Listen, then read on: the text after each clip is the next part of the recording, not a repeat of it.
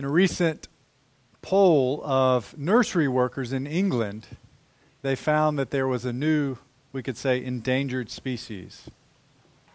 That is, imaginary friends are endangered. At least according to their observation, fewer and fewer children had imaginary friends. How many of you have had imaginary friends when you were little? A lot of you. I don't remember one. Maybe I did, but maybe I wasn't very imaginative. You could say that.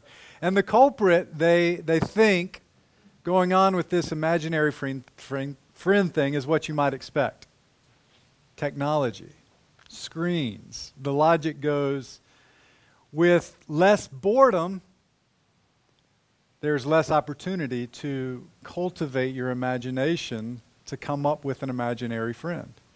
So there are fewer imaginary friends. It's kind of an encouraged thing, imaginative-wise, in our society for kids to have imaginary friends. It's not a bad thing, but there is an expectation that at a certain age, he will disappear or she will disappear, right? That children will no longer have imaginary friends when they reach a certain age. Well, some in our culture would view our faith in God in the same sort of way. They would view our understanding of who God is as an invisible, personal being as simply being an imaginary friend. If you don't believe that, have a conversation with someone who is agnostic or an atheist. I had a conversation similar to that before. It wasn't an argumentative one. We were friends. But he said to me, if God isn't real, then every time you gather together as a church and you sing and you pray and you read the scripture and you preach, you're just imagining something else. And there are a lot of people who think we just need to grow out of that. Well, think about what we confess as Christians. Every month we confess, I believe in the Holy Spirit. And this is a countercultural confession. It is totally countercultural. We live in a materialist society. And usually when we think of materialist or materialistic, we think of wanting to amass things for yourself. You want toys, you want houses, you want cars, you're materialistic. Well, at the root of this is a materialist worldview, thinking that all that really exists is the physical substances around us.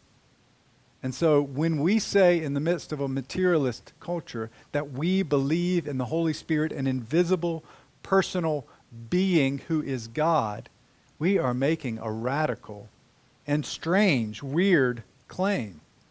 Well, I would say it's only weird because of the materialistic worldview of things in which we find ourselves.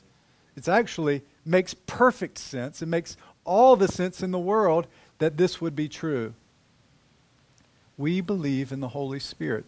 What goes even beyond that radical claim is that we believe that the Holy Spirit, an invisible, personal being, lives inside us.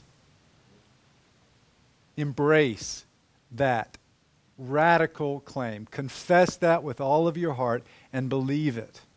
Because this is what we find in the Scripture. This is what we find in this particular passage that we come to today as well. We could even say many who believe in God, who aren't like explicitly materialist, they think maybe God has created things, but then He has basically set the world in motion to work basically on a materialist sort of way. But we believe that the Holy Spirit is not only real, but He is active daily, that He is active in our lives, that He is doing things here and now.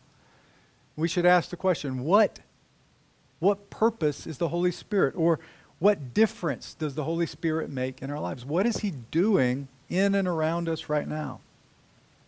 Well, in this passage, John 14:15-31, Jesus makes specific promises to His disciples, which are related to the work of the Holy Spirit. He makes 3 promises to the disciples which have a strengthening effect upon them. Not now in the situation in which they find themselves, but later on these promises would have their full effect. And as we consider these promises and how they apply to us, we must understand the truth of it so that they might empower us and strengthen us even more. The Holy Spirit within us strengthens our resolve against sin, helps us to endure struggles, sufferings, and helps us to rejoice in the privileges of being His sons and daughters. So let's consider these promises from this passage together. First, we will see that Jesus promises the Paraclete in verses 15 through 17. If you love me, you will keep my commandments. It's a statement Jesus is making about the truth of those who love Him. Evidence of love for Jesus is found in one's keeping of His commandments. And I will ask the Father, and He will give you another helper. Your version might say advocate, counselor, comforter, helper to be with you forever, even the Spirit of truth. He clarifies who it is, the Spirit who reveals the truth of who God is to His people, whom the world cannot receive because it neither sees Him nor knows Him. You know Him, for He dwells with you and will be in you. Jesus is a mediator, the mediator, who asks the Father for the Spirit to be poured out on His people. I said Jesus promises the Paraclete. Now that's maybe a strange word. If you grew up in church, you probably know it. It is taken kind of directly from the original language here. It's not translated. It would be something like Paraclete. Well, it's a difficult word to translate, somewhat because of our watered-down English language. We might translate it comforter, but comforter, you might think of that big blanket you pull up over your shoulders when you're cold at night. It gives you the warm fuzzies. No, not exactly what we're going for. Counselor, yes, but not in just a therapeutic kind of helps my feelings sort of way. Advocate maybe hits better and closer. I like to think of one who comes along and strengthens you for what's ahead. He is a strengthener, an encourager. Think of this as a strong word, not just therapeutic in its meaning. He is the one who comes along beside us and strengthens us. This one, Jesus says, the Spirit of truth, will be with you forever. As long as you live, as He's speaking to His disciples, as long as you live, even to the end of the age, He will be with you forever. The world cannot receive this Spirit. There's a contrast here between those who don't receive, those who don't see, those who don't know, versus those who know because He dwells with them. They know the Spirit of truth, He says, because He dwells with you. And I think what Jesus has in mind here is the Holy Spirit's presence with them in the person of Jesus in particular. He's been with you all along because He is here in me and He is with you. But He will be in you. There's a transition that will take place at a future time. He is with you, He'll always be with you, and He will be in you. This Holy Spirit, the Spirit of truth, will not only be with you, but also in you. Think about what it would be like to have a superhero with you at all times. I imagine kids might feel this way when their parents or an adult is with them. It's like you have a superhero, right? You're a little 3-foot kid walking around, and you can't do something. You can't tie your shoe. And here comes Mom, and she ties your shoe. Wow, how did you do that?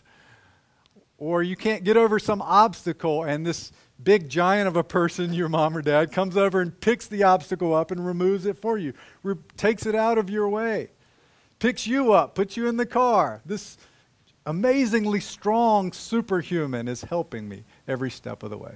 But there will come a point in time when that individual, that child, becomes an adult and has that same sort of superhuman strength, it seems.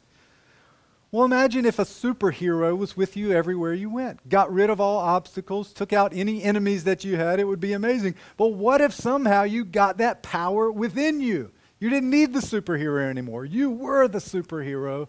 You were strong and courageous. You could do anything that you wanted. Well, I hope you would see how the illustration breaks down. And yet, notice the difference between the Spirit who is with the disciples versus the Spirit who will be inside the disciples. Having a wealth of resources within us through faith. And friends, I hope you have noticed or considered how this is exactly what was promised by the prophets of old.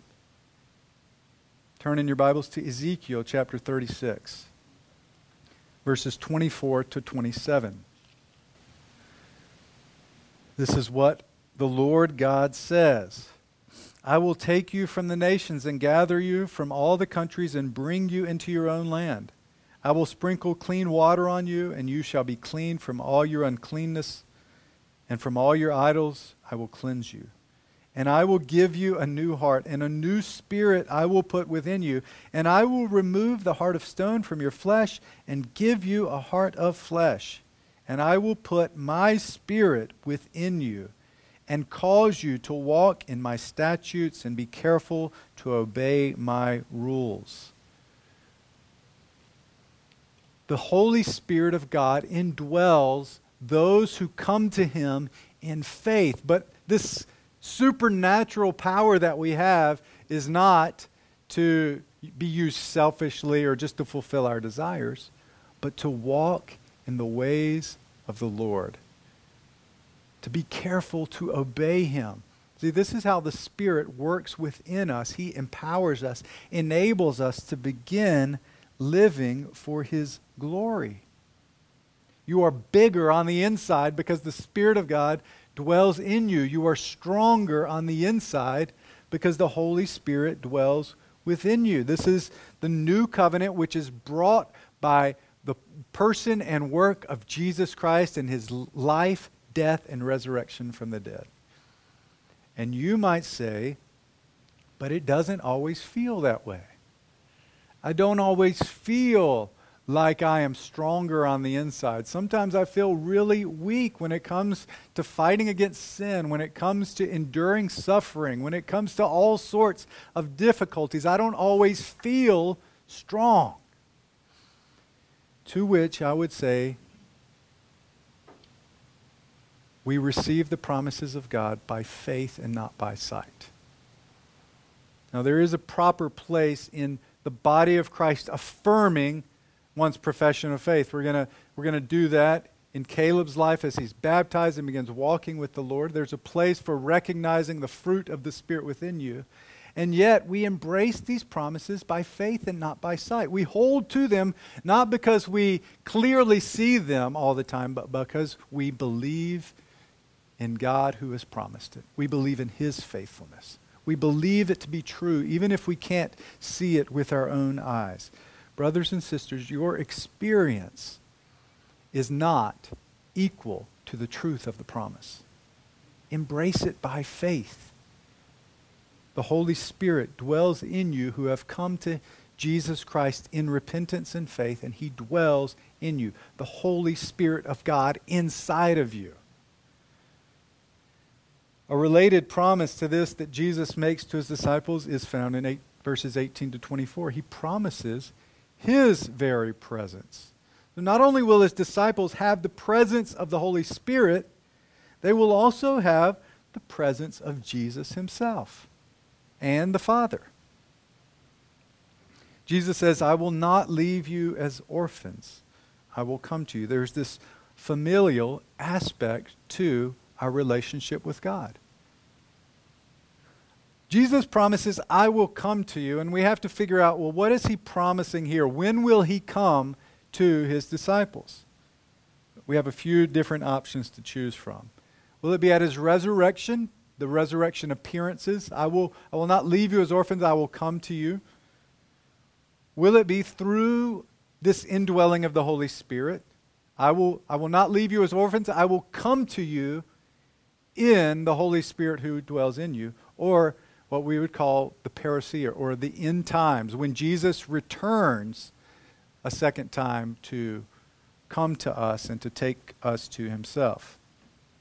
Well, all these things are true, so don't get me wrong. All of these things are true. He did come to his disciples in the resurrection. He did come to them in the pouring out of the Holy Spirit. He will come again on the last day. But which is true here? What is he promising here? Probably not the end times, because that all will see that. All eyes will be seeing Jesus coming on the clouds. We have that promise. Well, Jesus says, in that day, well, first, because I live, you also will live. So we might think he's speaking of the resurrection. But when is the resurrection life given to the disciples? When are they in possession of this new life? When they receive the Holy Spirit. Then they are given new life in Christ. And further, Jesus says, in that day. So I take it to mean, in that day you receive new life by the Holy Spirit who is poured out upon you. You will know his presence, that I am in the Father, and you in me, and I in you. This is when you will know the intimacy of this relationship. This is when you will truly grasp it. And we know even after the resurrection, the disciples were still confused. They still didn't quite understand. It wasn't until the pouring out of the Holy Spirit that they were able to confidently and boldly preach the gospel of Christ no matter what suffering came. Who is it who receives this promise of the Holy Spirit dwelling within them? And Jesus, the Spirit of Jesus, and the Father, the full deity dwelling within them. It is those who love me and are therefore loved by my Father. And this is evidenced by the keeping of his commandments. Jesus says, I will manifest myself to him. Now, this idea of loving God doesn't take place often in the book of John. We often see about God's love for the world, God's love for his people, Jesus' love for his people. But here in these verses, we see a lot about our love, or the disciples' love for Jesus. This is to whom this promise applies. Those who love me and are loved by my Father. And we speak a lot about faith, about coming in faith to Jesus Christ, about what that means is not just believing something to be true, but actually putting our reliance upon Jesus, our reliance in Jesus, our trust in Jesus. And we must add to that this idea of a warmth of affection for God. You could imagine a child jumping to her father in the pool. And her jumping into the pool to her father who holds his hands out to her, in that moment she is demonstrating faith. But is it possible for her to have faith in her father without a genuine warm affection for him?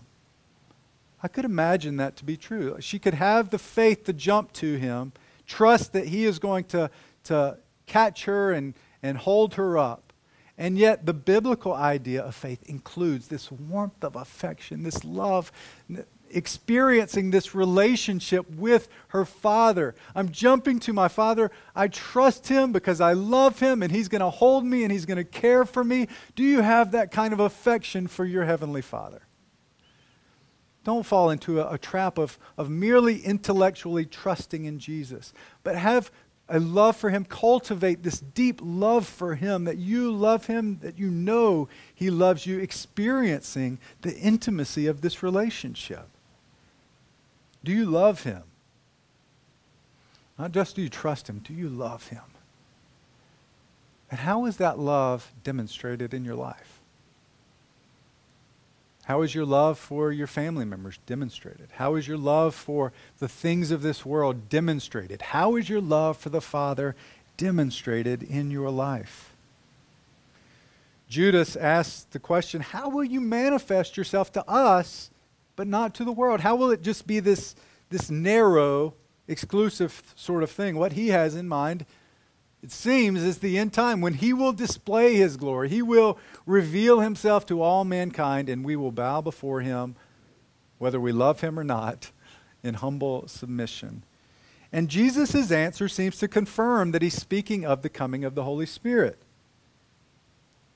Jesus' answer confirms that Jesus is coming to them refers to his presence with them in the Holy Spirit. We will manifest ourselves, myself, by making our home with him. This is the Father, Son, and Spirit making his home, his dwelling place within you. These words of dwelling place, God dwelling with his people, are used several times throughout John. They're used in John chapter 1, verse 14. And the Word became flesh and dwelt among us. This world became the dwelling place of God. It's used in verse 2 of this chapter. In my Father's house are many rooms, dwelling places. We also get this idea in 2 Corinthians 16, which is, I think, Paul understanding what this means, that we have been made the home of the Trinitarian Godhead. We are temple. We are a temple of the living God. God making his home in us. And to this, we would go back yet again to Ezekiel chapter 36 and chapter 37, particular Ezekiel 37, verses 24 and following. Now, if you've been with us throughout the book of John, you've noticed that I've gone back to Ezekiel 36 several times.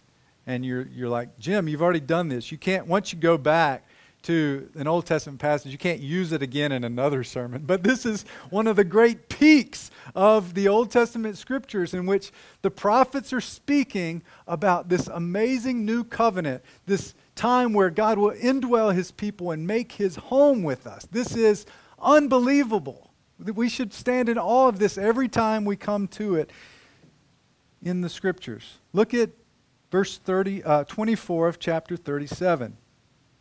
My servant David shall be king over them, and they shall have one shepherd. We've seen the themes of God gathering his people under one shepherd, the Lord Jesus Christ. They shall walk in my rules and be careful to obey my statutes. How will they do that? We've already seen, because he will put his spirit within them. They shall dwell in the land that I gave to my servant Jacob, where your fathers lived. They and their children's children shall dwell there forever, and David, my servant, shall be their prince forever. I will make a covenant of peace with them. It shall be an everlasting covenant with them, and I will set them in their land and multiply them, and will set my sanctuary in their midst forever. My dwelling place shall be with them, and I will be their God, and they shall be my people. Then the nations will know that I am the Lord who sanctifies Israel, when my sanctuary is in their midst forever. This is God fulfilling his promise of making his home with his people forever. I hope you see some of the implications of this. One, there's this familial aspect to us. We are not orphans. If we are in Christ, we have a family. God is making his home with us. We have God as our Father, and these brothers and sisters around you as actual, true brothers and sisters, true family. So our biological families reflect this true relationship of the Godhead and what has now been extended down to us who by faith come to him. Also, one implication, we should recognize this gift and privilege that we have in the Godhead dwelling within us. Maybe you all often hear it in terms of our country or your town or your city, that we long for the good old days, that we wish we could go back to this particular point in time. And often what we do is we fail to remember some of the bad things that took place in that time. We only remember the good, nostalgic things that took place in that time. It also might be a temptation for us to look back in history and imagine with longing what it would be like to be there at the burning bush. Wow! What if I could be there and see God part the Red Sea and his people walking through on dry land? What if I could see these amazing miracles that took place in the Old Testament? But if we do that, if we long for the past where God has worked with his people that we read about in the Old Testament scripture, we are getting it completely backwards. These Old Testament people of God, they longed to see the promises fulfilled that we get to receive here and now. They looked with longing upon the pouring out of the Spirit. Peter says angels look upon these things with longing. And we forget this amazing privilege that we have, the Godhead Trinity dwelling within us, brothers and sisters. Do not long for that which is less than what you already have. Rather, enjoy it and rejoice in it. Recognize this amazing privilege that all of our Old Testament heroes longed for, that the angels in heaven look upon with longing and think, wow, and they give glory to God at what he is doing in us, the people of God. Finally, one last implication is present then your members to God as instruments of righteousness. You are a temple of the living God.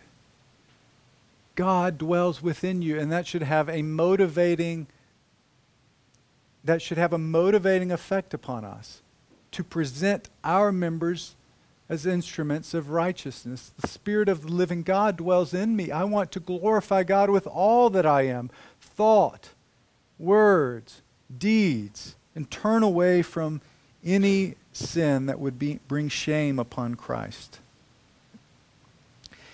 Jesus promised his disciples these things, and they are amazing promises. And finally, in verses 25 to 31, he promises to give them his peace. All these promises are related, and they're related to the Holy Spirit, what he brings. He promises the Paraclete, the Holy Spirit, which will also give to them the presence of Jesus himself, and will also give them the peace which Jesus leaves them. Jesus is teaching them now while he's still with them. He's telling them these truths, but he promises this Paraclete, the Holy Spirit, will teach you all things and bring to your remembrance all I have said to you, because they wouldn't get it right now. They wouldn't get all of it. But later on, they would get it. And they would be responsible for writing and speaking under the inspiration of the Holy Spirit. This is why we have the rest of the Holy Scriptures that we have. Because the Holy Spirit taught them and brought to their remembrance all that Jesus said to them. This is post-resurrection, post-ascension, when the Holy Spirit is poured out upon them.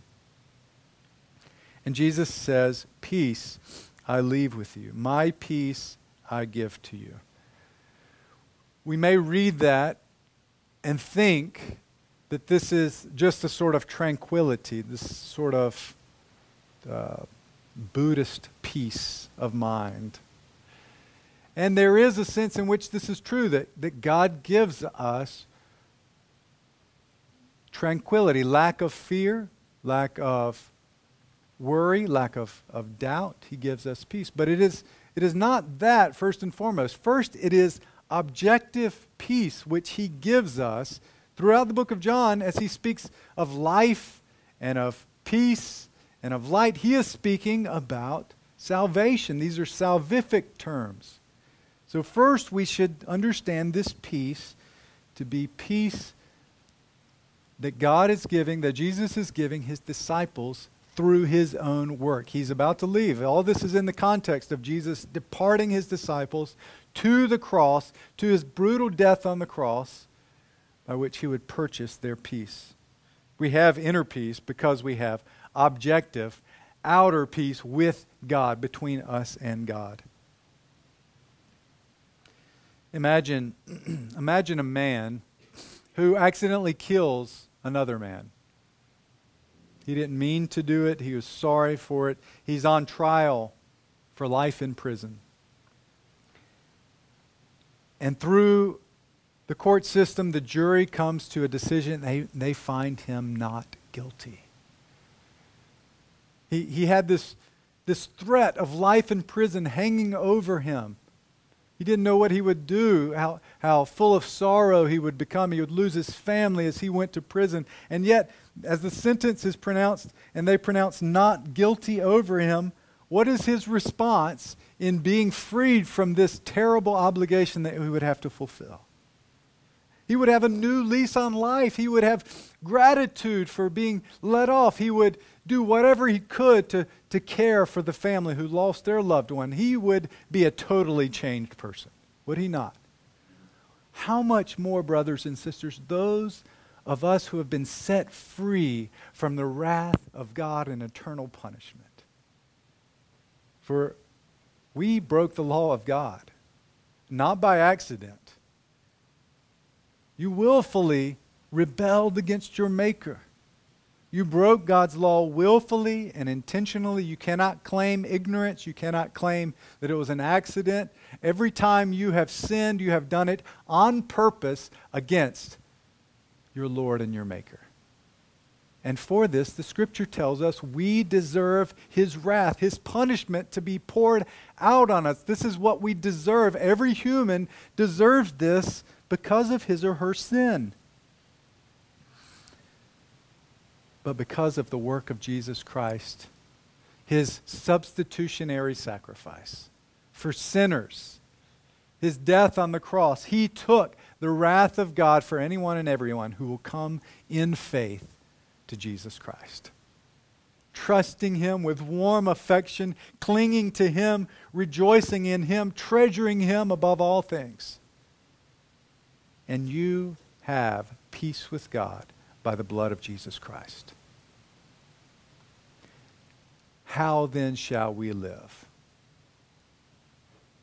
With what sort of attitude ought we live? With what sort of zeal and eagerness to live for His glory? We've been filled with His Holy Spirit. We've been forgiven of all of our sins. We've been given a peace which passes all understanding. How then shall we live? Well, Jesus tells His disciples, you should live with faith and rejoicing. You should rejoice because I'm departing to go with the Father. You should rejoice because He's going to where our salvation is won on the cross, and Jesus ascended, and He would pour out His Spirit upon His people, and He would share the glory with the Father which He had in the beginning, the exaltation of our Lord Jesus Christ. So I say to you, brothers and sisters, rejoice in this privileged possession that we possess, filled with His Spirit and saved to sin no more. Let us pray.